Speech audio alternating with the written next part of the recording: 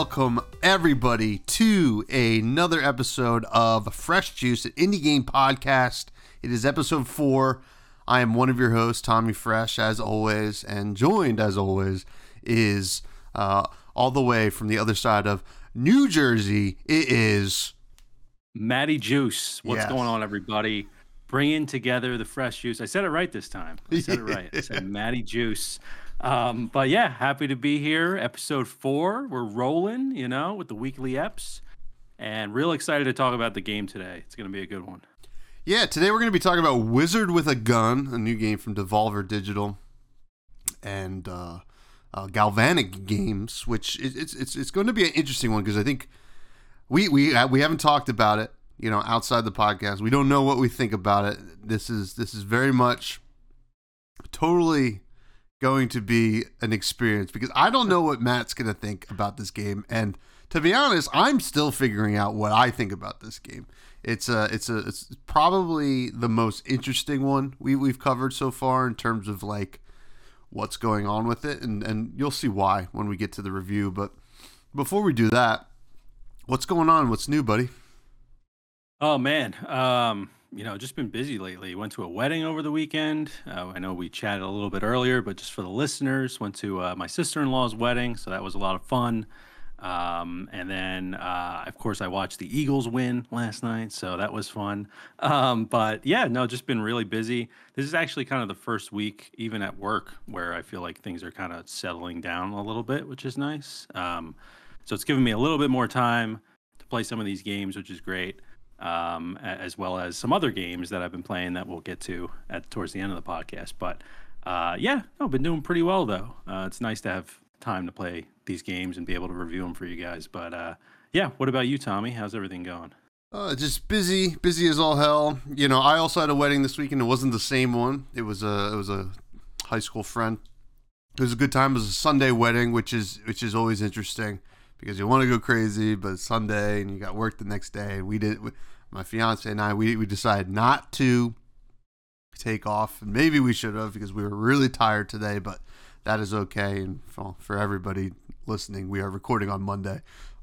It's not still Wednesday. I'm tired. I'm not that old. But besides that, I had a ProQuest on Saturday for Flesh and Blood, the trading card game that I play and talk about on my other podcast. And ProQuest. What's the name of that podcast, by the way? Fresh and Buds. It is Fresh right Bud. up there. If you're watching on the YouTube, you can see it right behind me. And ProQuest is basically a qualifier for the Pro Tour. The Pro Tour got announced. The next Pro Tour got announced. It's in LA. And I was like, okay, I don't know if I want to travel out there unless I'm qualified. So I'm like, well, I'm going to give it my old college try. I got 2 qualifiers to go to. The first one was this past weekend. And I played very well. I made it to the top 4. Nice. Once you get to top 8, it's single limb. I won the first round top 8, and then I died in top 4. So I didn't qualify, but I was close. I got one more shot in 2 weeks, so we'll see how it goes. But other than that, yeah, the wedding was fun. Busy as all hell with work and everything. We got a lot of changes going on there, but happy to hop on the mics. This is what I look forward to the most, and yeah, I mean we got one hell of an episode coming up. But let's talk about some news. I found it to be a pretty light news week. Looking around, at the indie kind of what do you even call it, news sites and stuff like that. Yeah. And the main thing I saw was a game called Hotline Miami from like 10 years ago. It's a great indie game. I played it like 10 years ago. Is on sale on Steam for like $2, and I think you get the sequel with it. So I just thought that's as far as I'm concerned, that's news. And if you're looking for a pretty fun indie game for a pretty great price, I think that $2 is pretty incredible. So definitely check that out. It's on Steam. That's Hotline Miami. But did you ever get to play that game, Matt? So I've never played it. I have watched it, and I obviously, like, when it came out, I feel like it kind of took the indie world by storm a bit. I remember seeing it everywhere. It's a great looking game from what I remember, but no, I've never really played it. So what kind of game is it? I kind of forget, like, what genre would you kind of throw it in? I guess it's like crime, kind of, Okay. like, I don't know. It's very story driven with I mean, the art style is incredible. I forget how the story actually went because it's been so long since I played it, but it was a lot of fun, and you get a lot of great. It's one of those games where like, oh, this is super unique because it kind of took that '80s feel and made it feel modern in a way. So definitely, I would check that out for anybody listening, including yourself. $2. Yeah, $2. I mean, we'll get to our rating system again soon, but that is one hell of a deal to get on. So, we don't have a rating for that game, but it probably would have been better than get on sale. But who knows? It's still on maybe sale. We'll do like a throwback episode one day. Do some old indie games, retro reviews, man. We'll do that. Like, But I saw you threw an article here.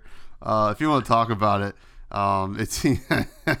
I only read the headline, so I'm interested to see what this is actually really all about. But so I thought this was pretty funny. This was posted yesterday on PC Gamer, and the title of it says, "Website stole and monetized a free browser game, so the designer replaced it with Goatsy." I don't really know how to pronounce it. I know what it is. So that's Goatsy. So essentially. This game is called Squird. It's SQWORD.com, and it's a free game. It's kind of got the Wordle vibes a little bit, where basically I think it gives you like a 5x5 grid, and you basically have to try to spell as many words as you can. The longer words that you can spell, in that grid, the more points you get. So it was just a free game that this guy Josh Simmons and his friends created.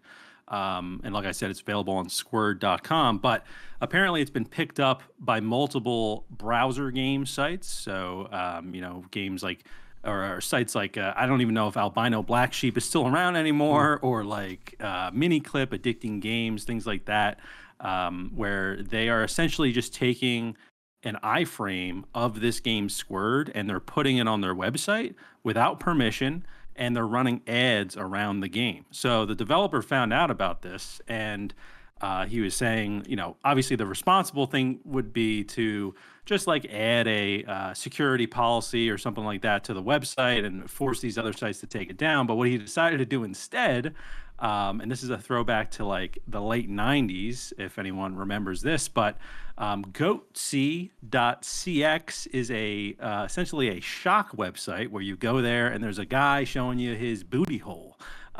So what this guy did, if his game detects that it's being played within an iframe on another site, it'll just show you this guy's booty hole. So you won't actually be able to play the game. But I just thought it was a really hilarious way to kind of combat, these people that obviously didn't get permission and they're making money off this guy's game. And he actually said, and I quote, "It has been one of my greatest achievements as a developer." So I just think it's a really funny, that's basically the entire story, but I just think it's a really funny way to kind of handle this sort of stuff. And definitely, shame on those sites for not even asking for permission. I'm sure that they do this with a ton of different games and they just try to make as much money as possible. But I think this is a really funny way to handle it.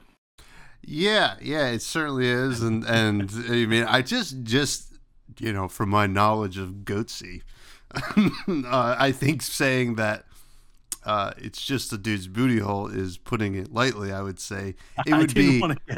I would say it would almost be a bit of a stretch to say that. But yes, it would be. Yeah, but I think that this developer is awesome, and I think that all these sites had it coming, and I love stuff like this, and like the fact that you found that and put that up, I was like, oh, I can't wait to talk about this, because this is true revolutionary spirit right there. Yeah, absolutely. Yeah. And funny thing as well is that this is kind of outside of indie games, but a big conversation that's been happening with Twitch right now is with embeds. So like streamers are basically, they have these Wikipedia sort of websites for different video games, and they're embedding their own live stream on the page, but like it's like not really visible. So Mm. that was counting as viewers. Like all these people were basically every time that page would load, it'd be a new viewer. So they were getting thousands of viewers, but they Whoa. weren't really watching the stream. So Twitch has come out and they do have a policy in place now. So I just thought it was kind of relevant to that, right? With like kind of embedding people's work where it probably shouldn't be embedded. But yeah, no, definitely a great way to handle it overall. And it'd be great if Twitch did that as well. If it detected, maybe that should be the trend now. It's just having Goatsy everywhere where content shouldn't be. Maybe that's we need to revive Goatsy from the '90s and bring him into the 2020s. It's funny. One of the first podcasts I ever listened to, like what got me into podcasting, was a website called Spill.com. They used to do animated movie reviews for like on YouTube. They would do clips, but like their actual podcast would be the actual reviews, and then they cut it up and animate it. It was very cool. We all got into it when it was like on YouTube. They were all really funny. And it's still surviving pretty well in its new iteration called Double Toasted. I definitely recommend anybody check out doubletoasted.com. They have a great Twitch. They do all of their stuff on Twitch streams now, but you can also watch the videos and listen to the podcast version. But one of the podcasts that I would listen to was called Let's Do This. It was Corey Coleman and co-host 3000, which was just some guy, just in using an alias. And their quote unquote producer's name was Goatsy, a goat. His name Goatsy, and that was the first time I heard of Goatsy. And then I was like, why is this like a weird name? And I looked it up and I regretted it. So, but shout out Goatsy, shout out Corey Coleman and Double Toasted Spill.com. Those were some good days. But are you ready to get to the main squeeze here? I think I'm ready to squeeze. Let's do it. Squeeze. Here at Fresh Juice, we like to squeeze, and the main squeeze is always our review of whatever game we are covering, which is, as we covered at the top of the show, Wizard with a Gun. Now, this is by Galvanic Games, published by Devolver. Devolver obviously become like almost, I feel like, close to AAA at this point. Like, is the publisher that is pushing out a lot of great indie games on a consistent basis. One of my favorites, Enter the Gungeon, is one of these, and Cult of the Lamb, which we're going to talk about in a hot second as well. But Wizard of the Gun, you want to tell us the elevator pitch for what this game is? Yeah, no, definitely. So this is just for everyone to know. It's on PC, Xbox, and PS5. It's $25. There is a demo available as well. So if you're interested in what we have to say today, definitely try out the demo. But essentially, and I'm kind of reading from the Devolver site here, just to make sure I'm speaking properly. But it's an online cooperative sandbox survival roguelike game. It's set kind of in a magical world. And kind of the premise of it is that you need to keep rewinding time, and those are kind of the different runs that you do. So you can play this alone, you can play it co-op. I believe both of us have played it solo, so we don't know about the co-op experience just yet. But you essentially have your kind of little safe area where you're able to build, and that's kind of more the survival side of things. And then when you get into the actual world to do your runs, this is where you're the wizard with a gun, and you're shooting enemies and trying to collect things. So yeah, I think overall it's very similar. I've heard people say it's very similar to Don't Starve. So if you guys have played Don't Starve before, or Don't Starve Together, it's similar to that. So that's kind of the quick elevator pitch for Wizard with a Gun. Yeah, and it is a lot of things. If you can't tell by the description, I mean, primarily I feel like it is a roguelite with all those other things built into it. And I think the best way to start is talking about the gameplay. So I mentioned Cult of the Lamb, which is I guess I would call it a similar version of this, right? It's same art style, same almost movement mechanics as Wizard with a Gun. The only difference is Cult of the Lamb was when you go on your runs from your base, you'd go like through dungeons. This is you would just get placed on one little like procedurally generated map, where you're trying to collect things and come back to your base and try to upgrade everything, get to new levels. And the gameplay is interesting here because it feels very simple in a way, but not, if that makes sense, because you have to build things, right? And you got to have these different guns and you got to upgrade different bullets and stuff like that. Now, for me, you know, and you mentioned, we kind of like touched on it a hot second before we started recording, but I started with a controller and I was finding the controls to be very difficult. Now, to be fair, I have a Nintendo Switch Pro controller and it shows you the Xbox. So I was getting confused with, it would say B, but B is in a different spot on the Switch controller as opposed to the Xbox controller, but whatever. I mean, I could figure it out. Eventually I was like, all right, let me try keyboard. And I felt like keyboard was a lot better, right? It made a lot more sense. You with a lot of what's going on, because you have like almost like a Diablo style arsenal of guns where you can switch, you know, 1, 2, 3, 4, 5, 6, like almost like an MMO in a way. And I felt like while the gameplay was exciting at times and I enjoy the roguelite aspect, right? Going back to this little base area where you're upgrading things and progressing the game, I felt like there was a lot going on, and it became very like I think it distracted away from like what you really want to do. And maybe that was just me. I felt like, okay,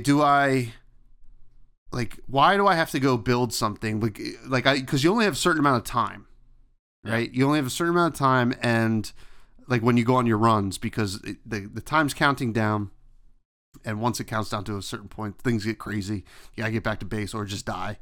And I felt like a lot of it distracted away from what you want to do, and I felt like the quests in a way were almost random. It felt like, you know, like I understood they want you to figure out the different weapons and items you can use throughout the beginning of the game, but like it felt like weird requests for you to do. Like it didn't. I felt like it didn't really progress the game's enjoyment for me. But other than that, there are a lot of positives. I love the different kind of bullets you can create, guns you can create, and stuff like that. But and the combat was fun. Your typical dodge roll, bullet hell kind of stuff, and the enemies were neat as well. So there was a lot I liked about it gameplay wise, but a lot that I was just like, this feels too much, right? Yeah. Like this is too much going on, and it's distracting from what's really good about the game. And maybe, you know, I could be off base here, but maybe they felt like, well, you can get this kind of experience in a lot of different games, right? You can get this experience, like Cult of the Lamb is a great example. You can get this really good roguelite experience there. You can get it in Dead Cells. You can get it in Enter the Gungeon, whatever. We want to really make it unique, and they certainly did. They if that was the goal, they accomplished it. But I felt like it was a bit too much. It's like the laws of diminishing returns kind of came into effect. But that was my take on the gameplay. But what about you, Maddie? Yeah, no, I definitely agree with a lot of your points. And just for the listeners to know, I put about 7 hours, I think, into the game. And from what I looked up on how long to beat, it's about a 13-hour game to just beat the main story. So I'm about halfway through. I think if you're a completionist, it's said about 24 hours to complete it. So it's not an incredibly long game. And I did feel that some of it was just very tedious. Like I do think there's a lot of pros to this game, and we'll kind of get into that with the other categories as well.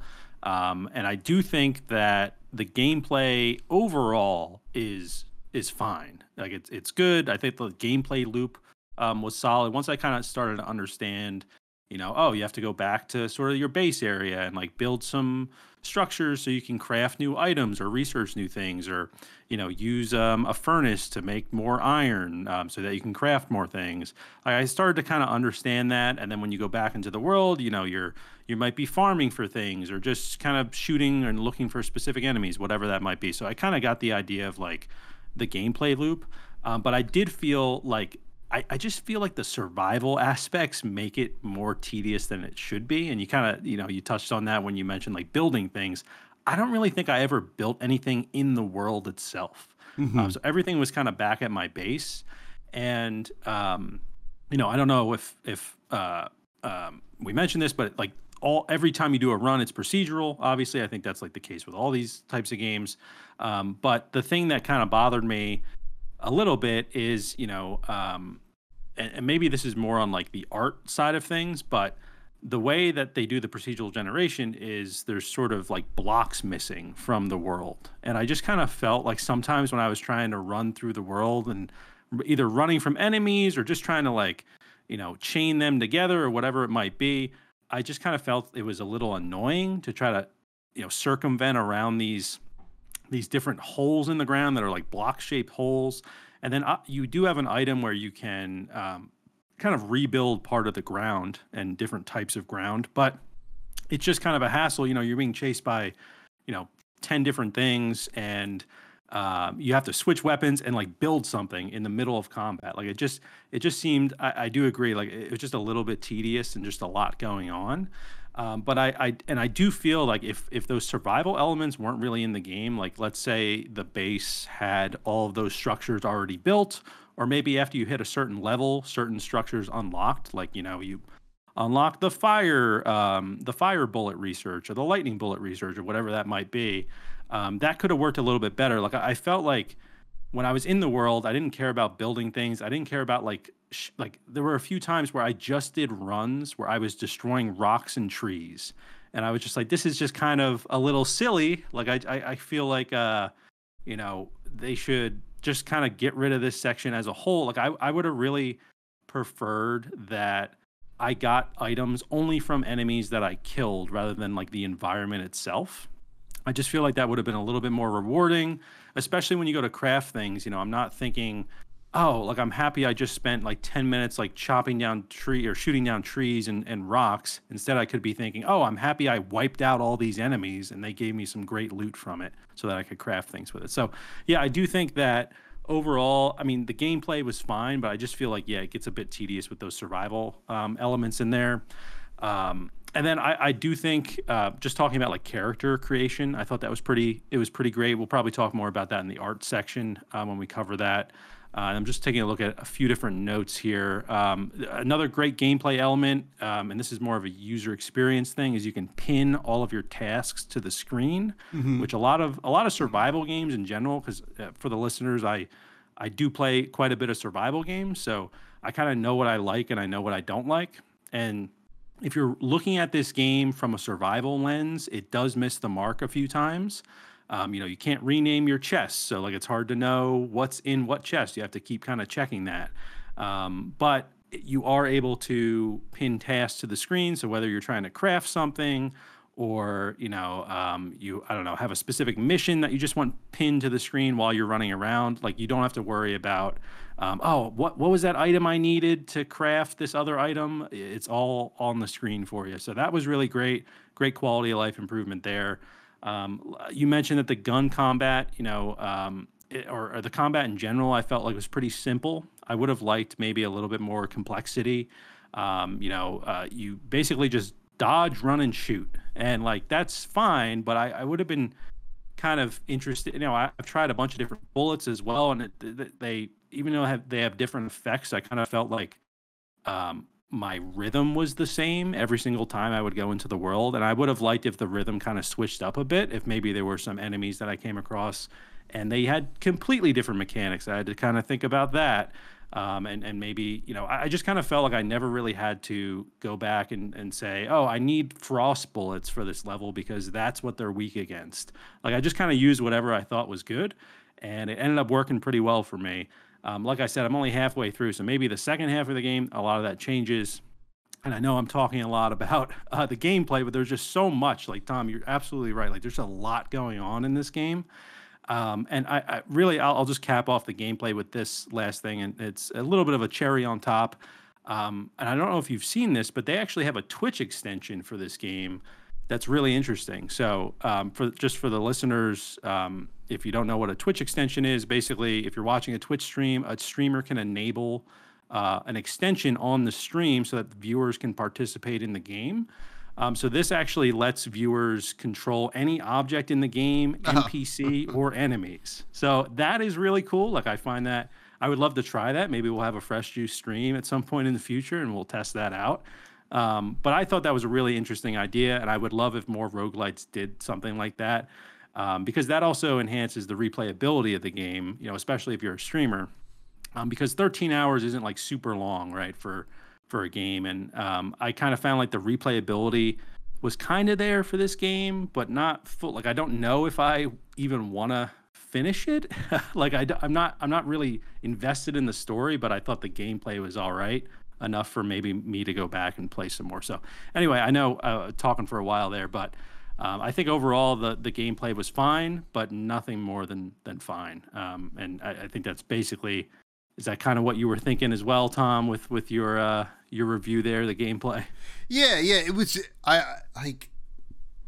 just thought they were trying to do so much, right? And it really took away from each aspect. I wanted, like, maybe if they like drop one aspect of the game and focus more on the other like 3 or 4 or whatever it was. It was like a lot of things going on. It would have felt a little bit deeper and less like you're getting pulled in different directions. I think there's probably a world where this combination of stuff is happening in a game where it's going to really work, but I don't think this was it, right? Like, but not to say that there wasn't positives about this game, because there certainly are. Now the question is the story a positive?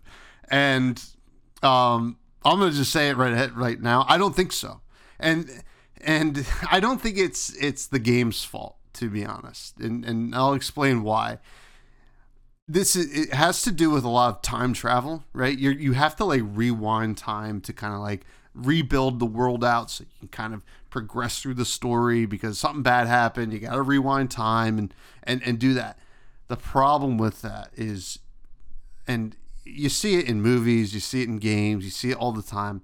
Time travel stuff is hard to pull off, right? There are so few movies that can do it correctly. And even still, there's plot holes in those movies. Back to the Future, there's plot holes in that movie. And it's one of the best time travel movies of all time. Looper, one of my favorite sci-fi movies of all time. Still some plot holes. And the problem with this was there was no real substance that went along with the time travel. Now it is a roguelite, so it's kind of hard to have like a real like intense story, because it's based on kind of redoing runs and you dying over and over. Actually, it's actually a really good time travel movie in a way. It was Edge of Tomorrow with Tom Cruise and Emily Blunt, which was Roguelite the movie, right? Tom Cruise, when he dies, and it's Groundhog Day, but a sci-fi movie. But when he dies, he goes back to the beginning and he has to redo it, and that was a great way to pull it off. Now, Wizard with a Gun, I didn't think really pulled it off. They talk about chaos and all this stuff, and like, oh, we got to make sure that, like, if it gets to this point, we got to be able to rewind it. It never really felt like the stakes were that high. It only felt like a reason to kill certain enemies on your runs, and whatever, that's fine, but it just did not have a lot of substance, and it felt like they were trying to give you a lot of substance, and that's where I fell with the story. And I think actually, if they had nailed the story a little bit more, it would have made up for all my complaints in the gameplay section of the game. And which is a real shame, because I think it really could have been there, because there's a lot going right with this game, from the flavor aspect. I mean, just like the idea of this wizard with a gun is a cool idea. I love that. and that's why we were so sold on it, and that's why we wanted to actually review it. And there was so much there that could have been done, and I felt like they kind of fell flat on the story side of things. And the gameplay, whatever, I think they were trying things, and I can't really discount them for it, because it is at this point a very crowded space, the roguelite genre. Yeah. As well as everything else it was trying to do. So I understand it's we got to be different. I think being a wizard with a gun was already different enough. Right. In my opinion, it was this is nailing the Enter the Gungeon style aesthetic from a different angle, and I think that's why people were excited. But the story, it was very convoluted, and you're just okay, I rewinded time, and what does that mean? Does it really matter that I rewinded time? And I felt like it wasn't really fully fleshed out, and maybe too convoluted. But that's where I was with the story. And I hate to be coming down so negatively on this game, because I did enjoy some of it, and we'll get to some of what I enjoyed, but it just, God, I just wanted a little bit more. I think maybe because we were so hyped for it. Come on, give me what it should have been, I think.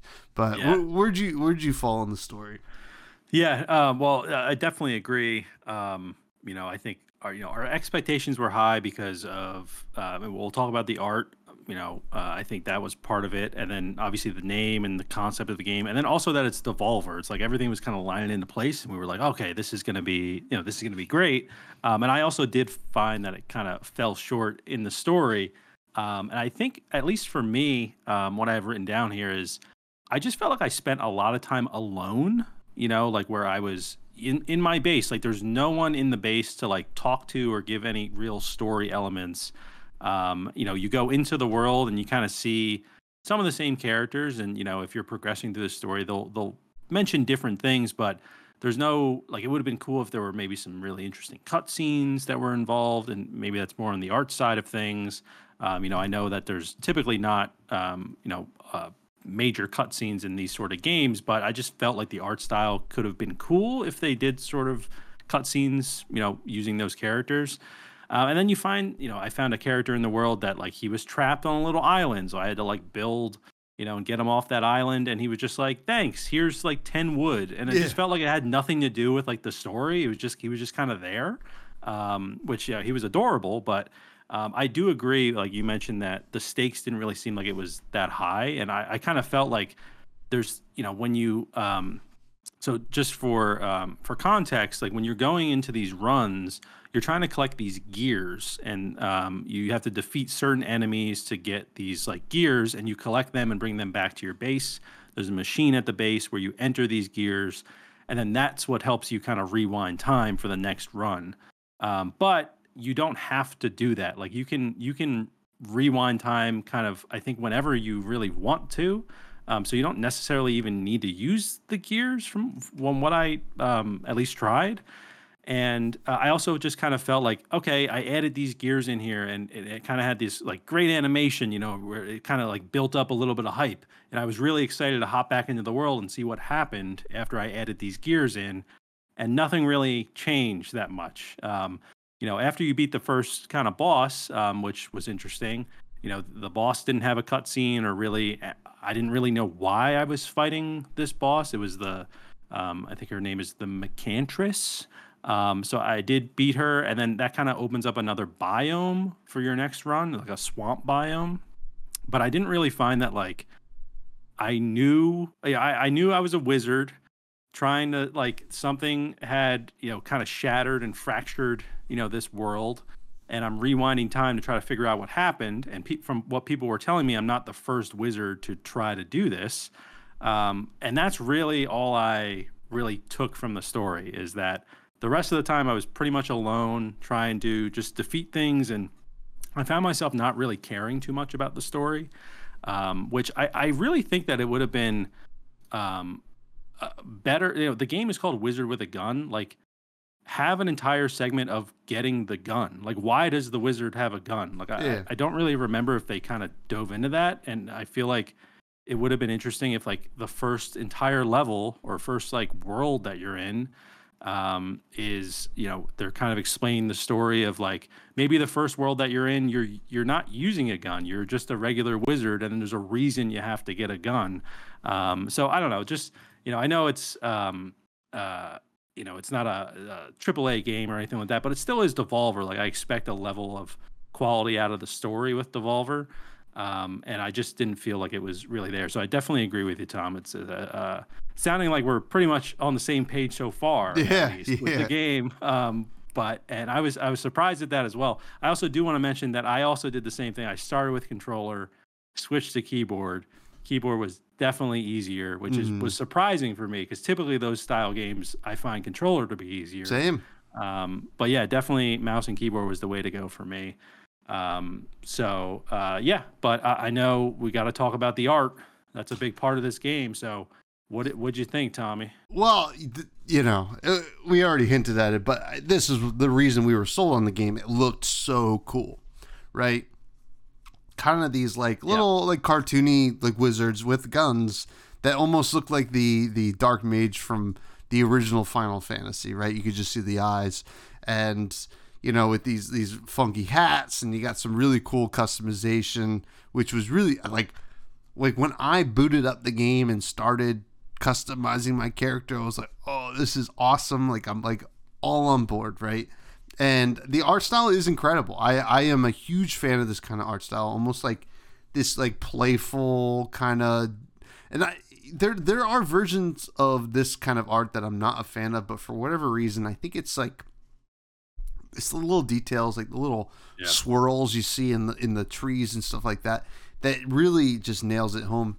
And I found it to really carry the game, well, almost as much as the next subject.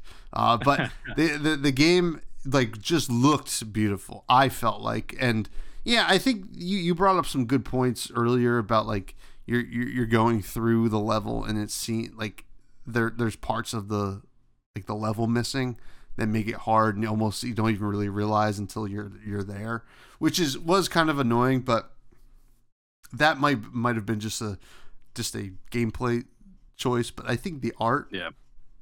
was incredible. It felt like the different kind of enemies felt unique, and the indicators for the different things you could do were very clear, which I liked. And there's a lot going right with the art, and I don't really have any complaints there, but it was I wouldn't say unique. I've seen it before.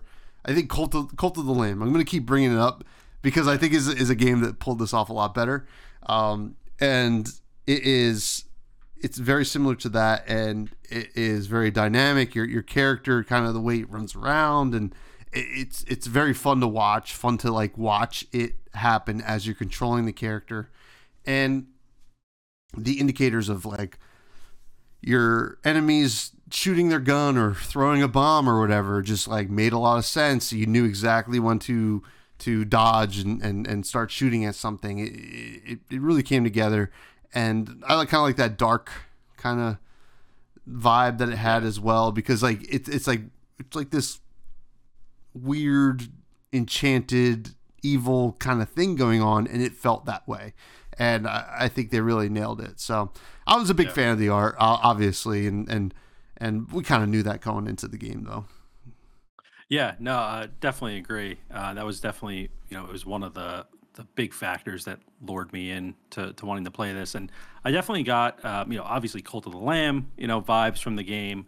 But also, I just wrote down like some Battle Block Theater or like Castle Crashers sort of Hmm. vibes, but in kind of in a three-dimensional world versus like a 2D kind of platformer game.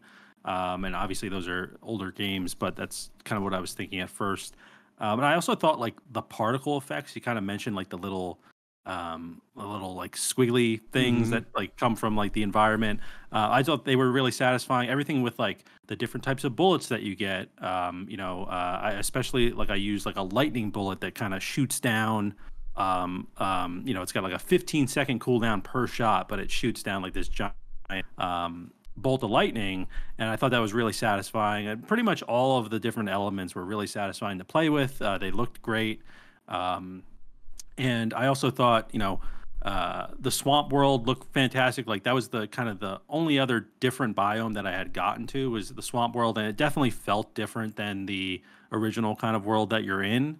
So I thought they did a good job kind of differentiating the two. There's different creatures over there, and there's ooze that you can walk in that kind of or poison that you can walk in. There's different kind of looking things over there. I guess is what I'm trying to say. That definitely made it feel um, like it was a worthy of a new biome. Basically, it wasn't just like the same sort of things with a different skin on it. So that was great. And then yeah, I just think overall like the art is one of the stronger parts of the game. Everything from even just the way the menus look. I thought they did a great job kind of theming it to the entire game. Your hotbar on the bottom you mentioned is kind of like an MMO sort of thing, and that I thought that looked great as well. Everything is kind of in this whimsical sort of art style, but also there's that dark presence that's kind of surrounding everything. And yeah, the character creation was great. Like I chose like some stuff. I'm not sure if it was part of the pre-order, but there was like something called the Noble Wizard Pack that you could get, and I Uh-huh. think it had like the Jester hat in it, maybe. But that's what I ended up wearing. I'm not really sure what was in it, but it was great to like just kind of build your character. And then each of those items that you have can be enchanted, and you can also change the way that it looks while you're playing. So you're not really stuck to the decisions that you make at the beginning in terms of the way your character looks, which is great. But yeah, overall, I don't have too much more to say about the art, just because it kind of is what it is. Like when you see the game, you're either into it or you're not into it. And I think it is one of the stronger parts of the game because it's just so interesting to look at. But it also, I wouldn't say it's completely unique to kind of look at because of things like Cult of the Lamb that are pretty recent, right? They came out last year, I think it came out, so still a relatively kind of new title that's very similar to this one. So maybe this we would have different opinions on this if it was kind of spaced out a bit. Yeah. Maybe Wizard with a Gun, maybe it came out in early access this year and then it released fully, in a year or two, something like that. We might have slightly different opinions on the art, but it is very close to Cult of the Lamb. But I know you're really excited to talk about the next category, and that's the sound and the music of Oh the yeah. game.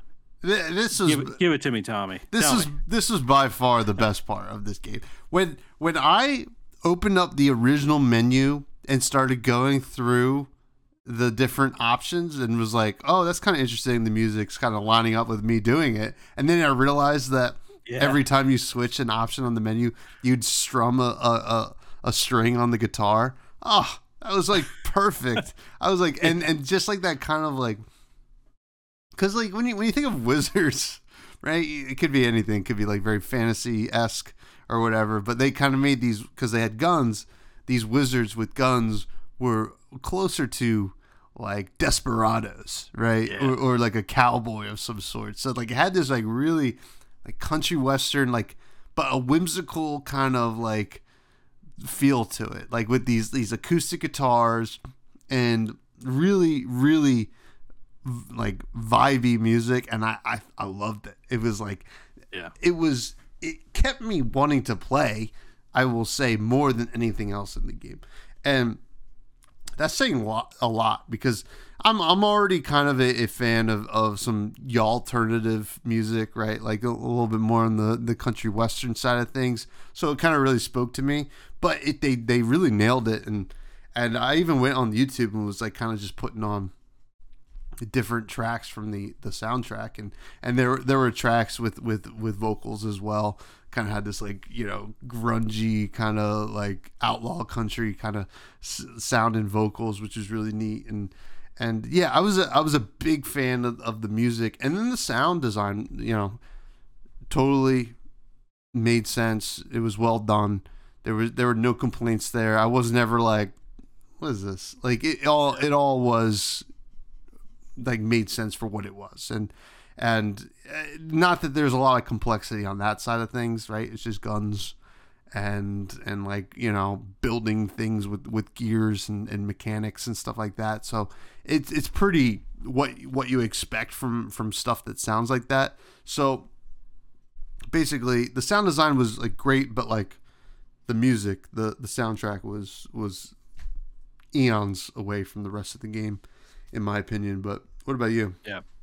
Yeah, I definitely agree again. I thought, the guitar sounds on the main menu was like the first thing that I noticed, and I was like, this is gonna be great, like in terms of sound, just right out of the gate.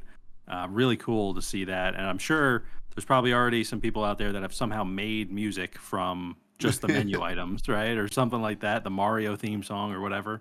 Um, and yeah, most of it's like kind of like this acoustic guitar that's kind of like in this spacey sort of vibe. Like you said, it's almost like a mix of like kind of like country bluegrass and like just sort of yeah, spacey. I kept thinking of like No Man's Sky mixed with Like trance. banjos, yeah, and Yeah. like so it was definitely really great soundtrack. Especially, I found myself really loving the Swamp soundtrack, and that music. It was kind of this like deep drum with like an echo and like just kind of this like light acoustic guitar playing over it. And I haven't actually looked anything up on like Spotify or YouTube, but I definitely will, especially for whatever that track was. I'm not too sure. But I found myself, even though the runs are limited, right? Or you have 5 minutes. Well, you can extend the runs by destroying certain things. But I found myself just standing there for like a good minute or two, just listening to the music. Especially, I was pretty deep into like the swamp area. And I probably should have been doing other things, but it was just so great. Like they just killed it with the sound, the soundtrack, and the music for the game. And yeah, like you said, everything in terms of like sound effects, and kind of just the way the environment sounds, everything was sort of as expected. Nothing too crazy. Like I found that the sounds, you kind of have these like pink, sort of like, they almost look like portals from the game Portal, but it's like little ovals come in, and if you destroy them, that extends the time for the run that you're doing. So they all have the kind of the same sound when they appear. So I thought that was great, because you don't even have to really be looking at it, but you can know that something had spawned in near you, and you should probably go try to kill it so you can extend your run. So stuff like that was great. The combat music was pretty good as well. Just kind of getting a little bit more sort of intense as you're kind of dealing with all these enemies. But yeah, really for me, and I have to try to, maybe we'll tweet it out on the Fresh Buds pod, or no, a Fresh Juice The pod. Fresh Juice Jeez, Pod. fresh. I'm looking at your sign. I'm thinking Fresh Buds. Yeah.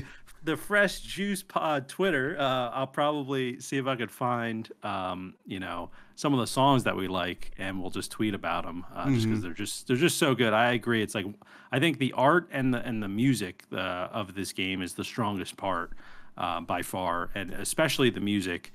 It was just, I could find myself just listening to this while I work, basically, and or even just playing another game entirely. It's funny too because outside the podcast, just for the listeners to know, Tommy, you actually did message me a Uh, YouTube track, but that's not from this game, correct? No, no. But it's similar to this Yeah. game. It's kind of that deep space banjo sort of Mm-hmm. music or whatever it is.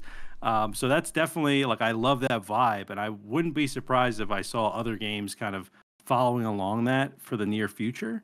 Just because I think there's a trend kind of happening right now with that deep space sort of banjo music, at least from what I know. Well, But it's yeah, A and B that had never really been together. Really, like banjos typically in like really acoustic setting in bluegrass or yeah, country, and not really in this like spacey electronic vibe. And I gotta be honest, I was listening to the soundtrack for Wizard with a Gun, and that's probably why YouTube recommended that like playlist to me of the deep space banjo. yeah, And I was listening to it, I was like, damn, I would play a game with this soundtrack like all day. It's like so good. So yeah. yeah, yeah, definitely. I'm gonna probably look it up tomorrow and just have it while I'm working. It's just so good. Really is. If you guys haven't, if even if you're not interested in the way the game looks or anything else, at least look up the soundtrack and just jam to it for a bit and let us know what you think, because we just think it's fantastic. hmm Yeah. Now, performance, we both played on Steam, correct? I Yep. didn't run into any bugs, really. So, I mean, it was pretty clean for me. I mean, that's what I would expect from Devolver at this point. Yeah. But I don't know about you. Yeah, I also didn't really run across any bugs. The only thing that I ran across, and it's not a bug, but I just feel like it's maybe something they could just fix, is that when you're running around the world, you're kind of you're using WASD to run around, at least on PC.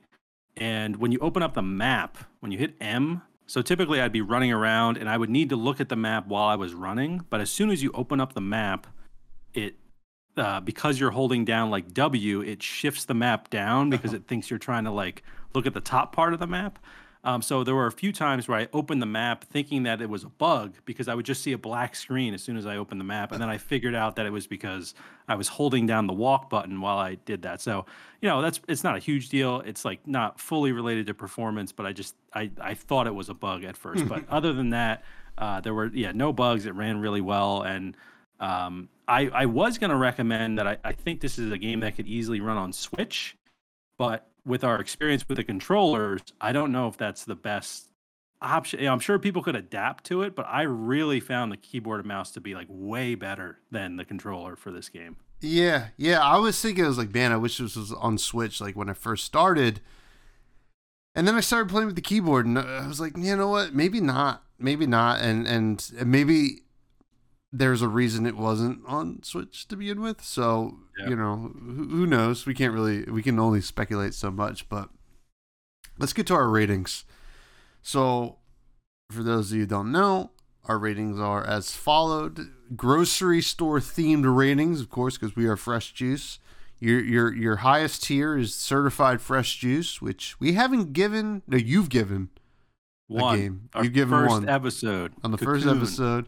Yep. Next is a steal, so like you're getting a pretty good game for the price. You're not happy. You're not unhappy to spend that money. Next after that is get on sale. Wait for it to go on sale. There's sales all the time. Humble Bundle, Steam Summer Sale, Nintendo Switch has sales all the time. And then Hotline there's Miami. Sorry. Hotline Miami, $2. I mean, that's There you one go. hell of a sale. Manager Special, which is usually, some less than good goods that are really cheap for some reason, and you're questioning why. But worth picking up if you only want to spend like $1 on something. And then spoiled milk, nobody wants to buy that. It's the worst thing you could ever buy because you have no use for it. So, you want me to start with my rating first, or you want to hit me with yours? Go ahead. Yeah, I'm curious to see what you think. Okay, so I came at this game pretty hard, right, in the review, in the main squeeze there. That being said, I'm gonna give it a low get on sale, right? It's a $25 game, and I think there's a lot of good things going on with it, and I feel like if you are someone who's really into roguelites, like myself, you got to understand it's not your traditional roguelite. It has a lot of those elements. And maybe you're someone like myself that's a huge roguelite fan. But beyond that, you really want something different in an experience. This is it, right? Because there's an argument to be said that a lot of the different things going on are done well enough that it's a good game, right? And $25, not the worst price for a game like this, right? But I would rather pay like $15 to play it. So if you can get like that kind of price, that's where I would go. But it's a low get on sale. It's bordering Manager Special, which I hate to say, but there's enough good going on that I'm happy to give it a get on sale. I think there is still a lot of value to be had with this game and the different things you can do. And to be honest, there could be updates to this that kind of really fix a lot of our issues. So keep an eye on it if that's a thing. Throw it on the wish list. But that's where I'm at. A low get on sale. This is not even a solid get on sale. All right, so this is something that the manager's looking at for next week. Yeah, Maybe. yeah. It's on the chopping block. Yeah. Definitely some good stuff there.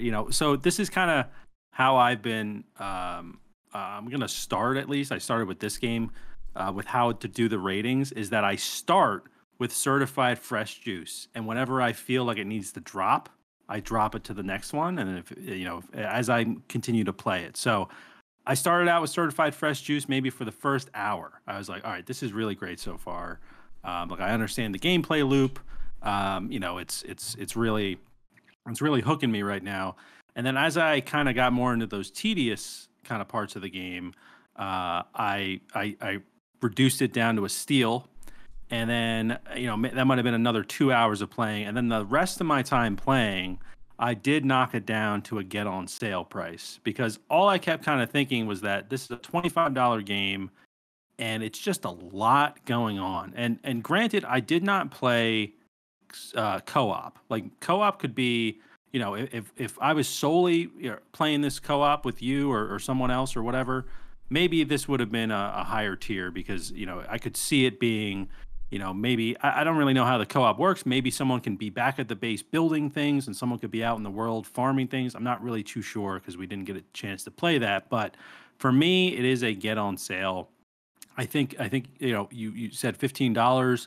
I think that would be a fair price for this game. I was also, and I do this with any game, but specifically Devolver, I was trying to see if this was going to be on Game Pass, because it just seemed like one of those games that would fit nicely in like the Game Pass catalog. And Devolver's had great games on Game Pass before, but it's not on Game Pass. So I would say, yeah, get on sale, $15 for the game. Like I said, it's got about a 13-hour story. So what is $1 an hour? You're kind of getting out of the story in a way. But I just feel like the game doesn't have as much replay value as I was hoping. I just kind of felt like it was getting a little pun, I guess, stale. It was getting a little stale after a certain point, where I just was not super interested in kind of continuing the story, but I was interested in kind of just hopping back in the world and doing some stuff and hopping back out. But I didn't really care about just progressing the game, I guess. So yeah, for me, it is a get on sale. And something I do have to say here, which I think will be really interesting, especially, maybe, after episode 50 of the show or something like that. But I am cataloging all of our ratings. I also have all of all the genres that these games fall into. So after 20 episodes or whatever it might be, we will let you guys know kind of where both of us stand. Does Tom like a certain genre more than me? Whatever it might be. What games does he rate higher, and what games do I rate higher? Just so there's some transparency kind of going forward, right? Where if we're playing another game like this, Wizard with a Gun 2, you guys kind of know where we stand in that sort of genre. And I just think that's good for, just like I said, transparency. Everybody's kind of got their little biases and what they like, right? That's the beauty of gaming, is that you can kind of find what you like. So but it seems like for the most part, and I was not anticipating it going this way, but we pretty much agreed on every aspect of this game. And I was really thinking it was going to be a certified fresh juice going into it, if I'm being honest. Like it just looked like it had so much promise, but I was a little disappointed. And I just kept thinking, I spent $25 on this game. Like, I wish I spent less on the game. But with that being said, you don't have to spend any money on the game, right, Tommy? Because we have 2 Steam keys to give away for the game. Oh, no. Sorry, not for this game. No, it's not for this game. Not for this game. We it's don't for the have game any last Steam week, keys. Space Wreck. Yes. But before we get to the giveaway, I have one more. I was thinking about how to best put this out there for roguelite fans in general. Something that I've always found to be true, whether it's Slay the Spire, Dead Cells, Enter the Gungeon, Binding of Isaac, or whatever, all these great roguelites, is when you fail a run in this game, I'm not itching to go on another run. Yeah. Right? As much as I am on those other games. I still do it, and like I still want to go on the other run. That's why it got the get on sale.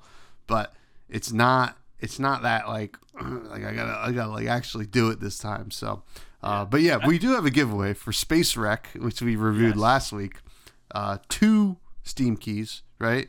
And the way folks won this is we put out a tweet, and Maddie, if you would do the honors of picking, he's going to do some random nonsense over there, and yeah, let us know who won. Yeah. So yeah, we if you guys did enter on Twitter, that's where we were giving it away. You guys could reply to the tweet, and that was one entry. And if you retweeted the tweet, that was a bonus entry. So I have some people in here.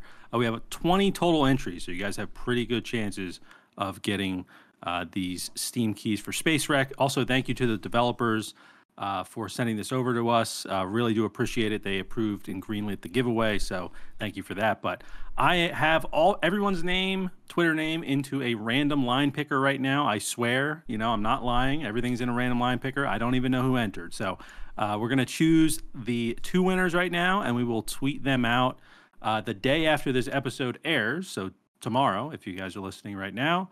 And if you're, obviously if you're listening right now, we probably already DM'd you. So I hope you enjoy the game. But here we go. Let's see. Pick random line.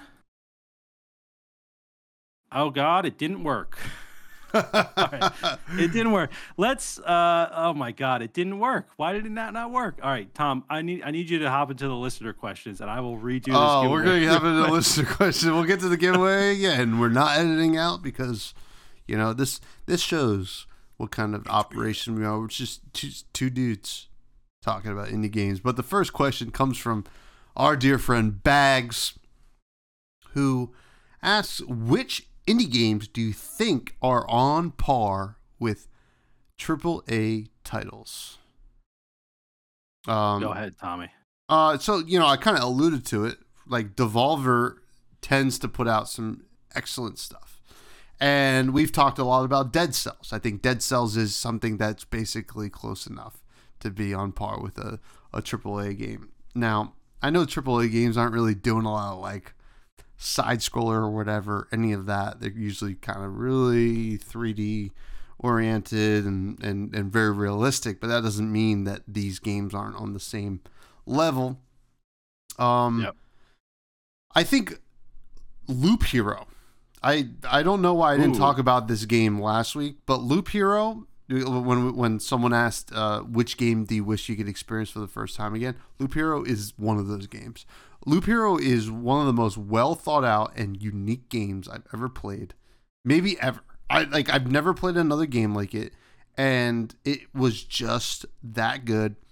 And I think the level of care and craft that was put into that game is almost beyond AAA titles, in my opinion. I hope, for the sake of the developers, I think they're from the Ukraine, and that there was supposed to be some DLC coming out for that game that got delayed by the unfortunate circumstances over in Ukraine. But I hope that things kind of calm down and that they can get back in the saddle safely and put out some DLC for that incredible game that they created. And that's one that I feel like is close, if not better, than AAA titles.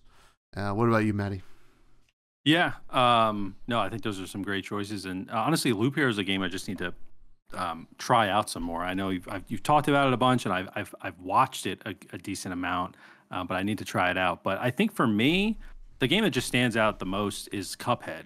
I just think Cuphead is just so polished. I never, for a game being so difficult, you would kind of hope that it was really polished, so that there were no other kind of obstacles in the way of you trying to beat it. But Cuphead for me is just, they do everything right pretty much, and it just runs so well. And like I said, or like you mentioned, there's not a lot of AAA games that are kind of side scrollers or things like that. They're kind of doing those open world 3D style games. So I was having trouble kind of trying to think of one of those.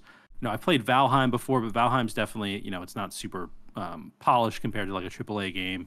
So I would definitely say Cuphead is probably at the top of my list, or near the top of my list, for games that, if we did a blind test, right, and no one knew the developers of these games, probably a lot of people would say Cuphead was a AAA title, just because of how well it runs and how good that game is made. But I am also still working on the giveaway stuff right now. No, so sorry. We got some more questions. Yeah. So next comes from Green Jester G.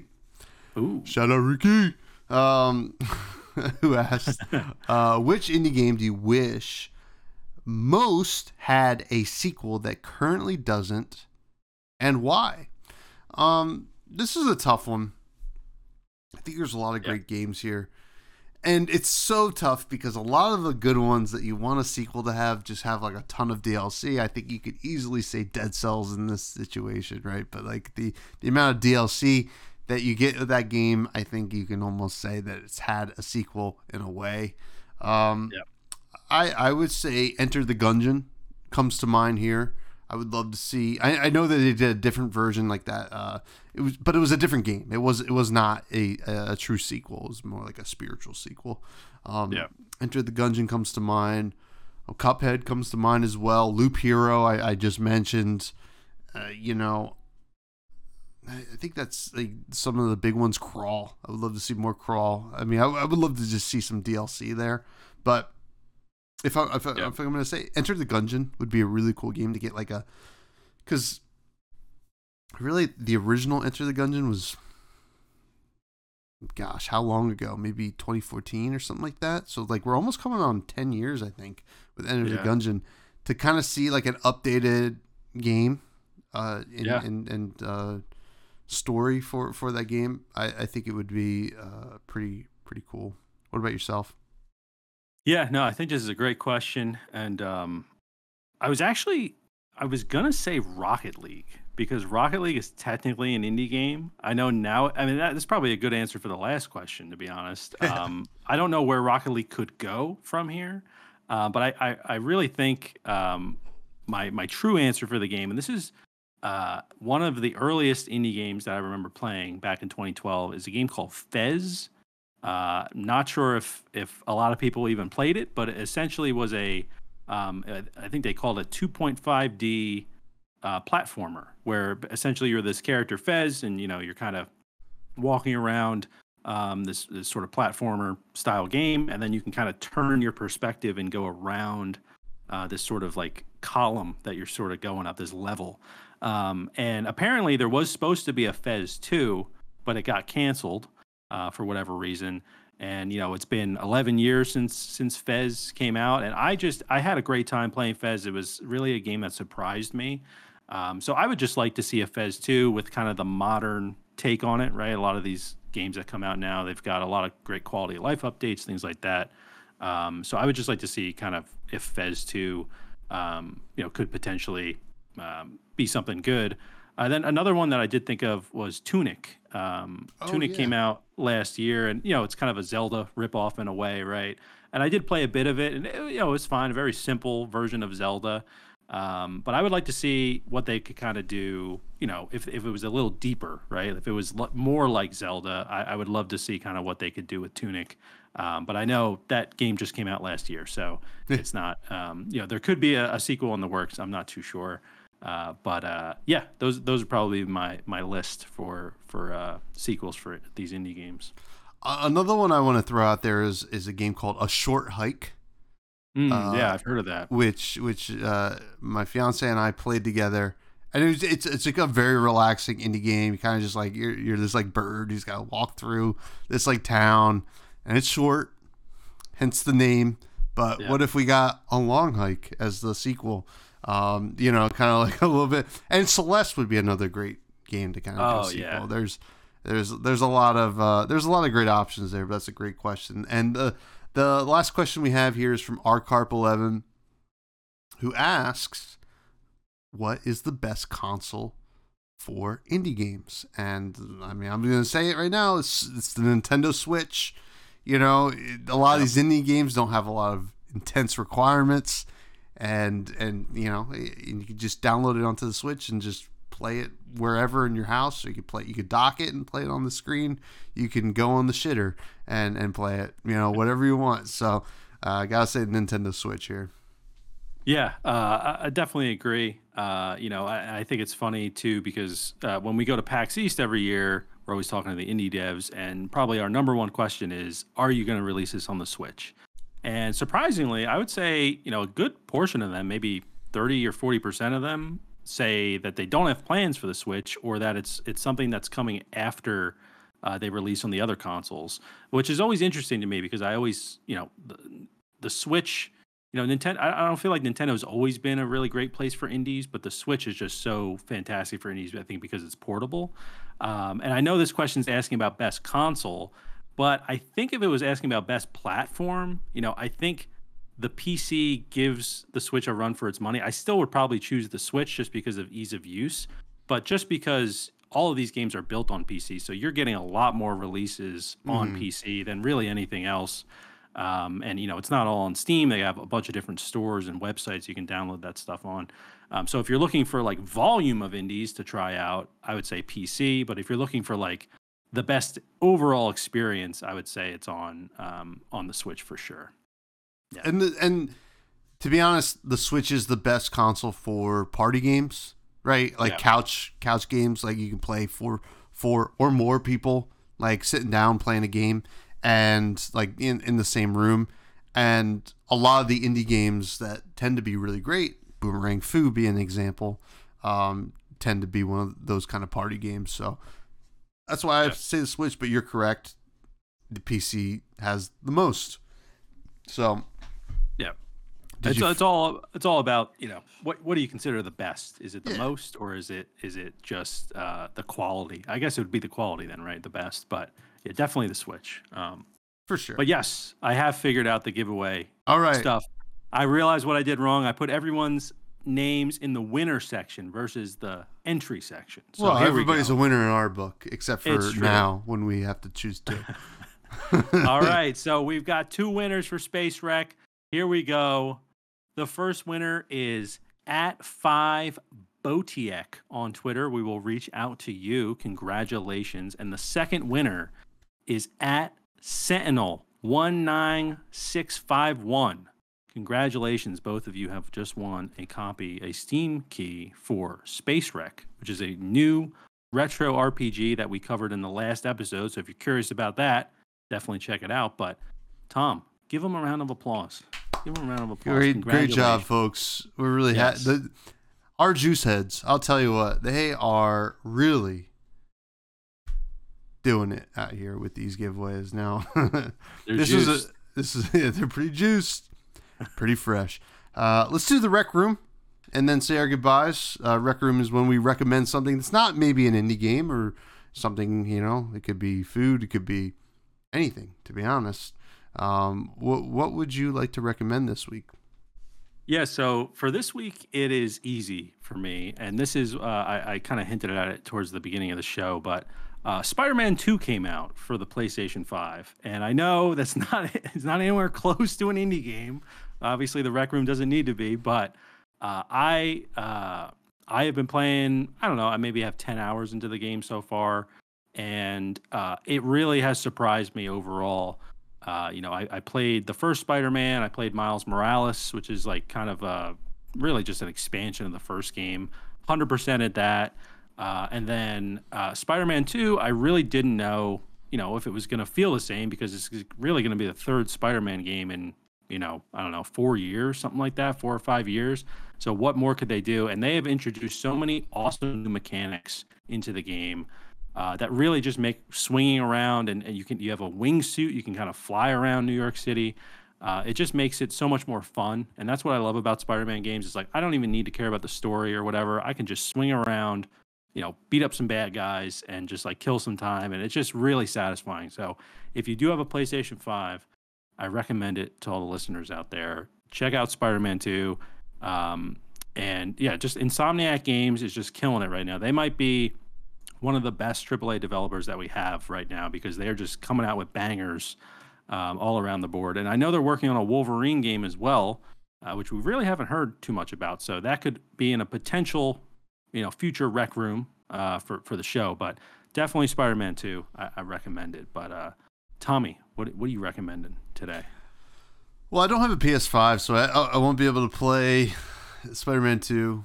Just come on over. I'll be over at a few, but I will say the ceiling is so high with like superhero games.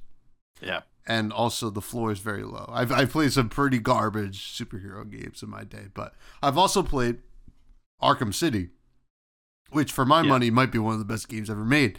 Like that's like maybe the last like truly like I like sat down. I was like, I got 100% this game. I had so much fun with it.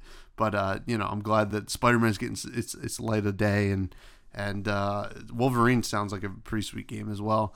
My recommendation's an album, a music album.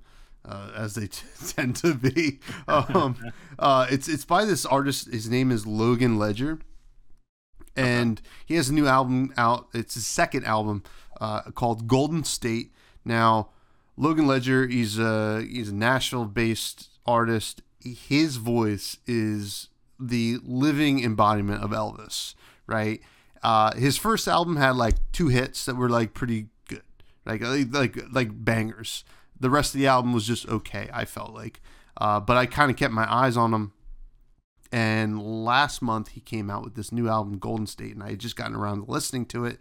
And it was, the best way to describe it is, what if Elvis released like a 70s kind of like vibey, dreamy kind of folk album? And that's what it is, and it's very good. And I would say all the tracks are excellent. The title track, Golden State's excellent. Also, Some Misty Morning that he performs with Aaron Ray, who's another great artist, is another great track, as well as All the Wine in California. So if that's the vibe you're into, like we mentioned before, like I'm into the y'all alternative vibe. That is. It's a great album, so check it out. But I think it's gonna do. What was that? Oh, are you absolutely sure that this isn't Elvis though? Because he's still alive. Yeah. Oh, that's true. Well, he looks a lot younger. I don't know, man. Oh, maybe he found the fountain of youth. Well, it's funny. Know. Like, I was thinking for a hot second. Orville. If you ever heard of Orville Peck, who is I've heard of him. So Orville Peck also sounds a lot like Elvis, but Orville Peck wears a mask all the time, like a mask with like these frills coming down. And I'm like, I wonder if this is like his actual ego. Logan Ledger is, but it definitely isn't, because they're the bottom of their face looks a lot different. But yeah, it's gonna do for this. I think it was a great episode, Matt. I think it was great. I really think that I wasn't expecting it to go this way, right? That's what's great about doing these weekly reviews is even when you're hyped about a game, it might not match your expectations. And even when you're not super looking forward to a game, it might exceed those expectations. And maybe that'll happen next week. We'll see. Absolutely. I forget what we're reviewing next week, but I'm sure it's going to be one hell of a time. We actually have to decide, I think. I know we've got it. Oh, we've got it? Sorry, yeah, we're doing Leica Age Through Blood. Oh yeah. Which is seems like a more narrative based game. So excited to kind of dive into that for the first time on the show. Yeah. I mean, we're doing variety, folks. Don't let anybody tell you different. So, this was another banger of an episode, Fresh Juice and Indie Game Podcast. You can continue to find myself, Tommy Fresh, on Twitter at FreshBudsPod. Please also check out my other podcast, if you're interested in trading card games, called Fresh and Buds, where I talk about the hit indie trading card game, Flesh and Blood, the new classic TCG. And and you can find us on all of our socials. Please plug your stuff as well, Matthew. Yeah, if you guys want to follow me on my personal stuff, at Matty Gorm, Gorm, pretty much on everything, YouTube, Twitter, TikTok, all that sort of stuff. Definitely follow Fresh Juice Pod on TikTok. We've been posting on TikTok all these listener questions. So if you guys have any listener questions, you can comment on there. Tweet at us at Fresh Juice Pod. But yeah, it was another great app, Tom. I'm excited for next week. It's going to be a good one. Yeah. Will we like a or will we not like a? We will see. Thank you all. Please stay fresh and stay juiced. And shout out to Goatsy. Goodbye.